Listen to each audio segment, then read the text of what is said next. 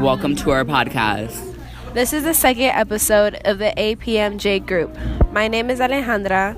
I'm Paula, and Michael will not be joining us today because he is sick. I'm Jose.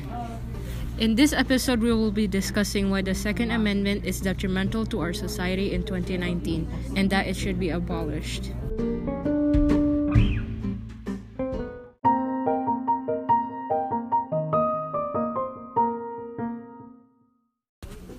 Okay, let's start with the fact that there has been 288 school shootings in the United States since 2009. And compared to Canada and France, they only had 2 each.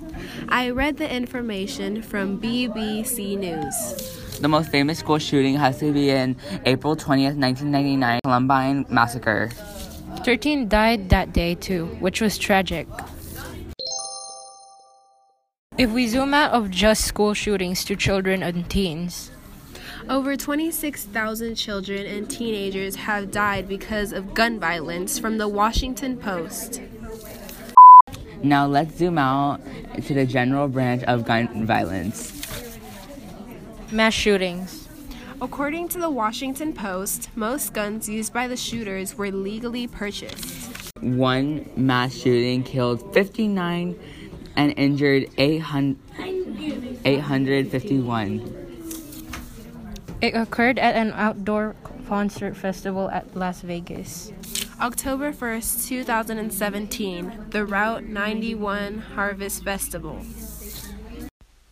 According to Procon.org, guns are the leading cause of homicides and suicides. From 1999 to 2013, there has been 270,237 suicides and 174,773 homicides. Conflict is not forever, and this is believable by numerous people who try to stop the conflict.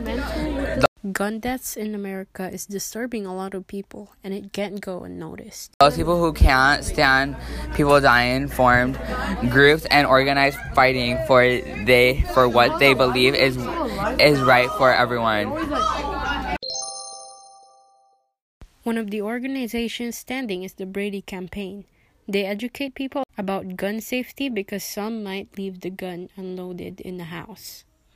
They also want to cut out the average gun deaths in half by 2025 and do background checks on people who purchase guns. February 28, 1994, the Brady Law became effective. It basically gives background checks on purchasers.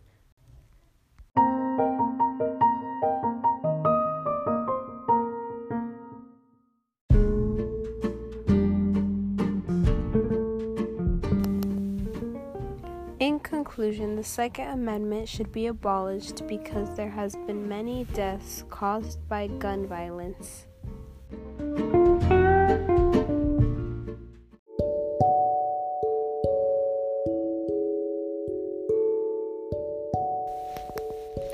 On our next episode, we will be discussing the beneficial changes that can happen with abolishing the Second Amendment.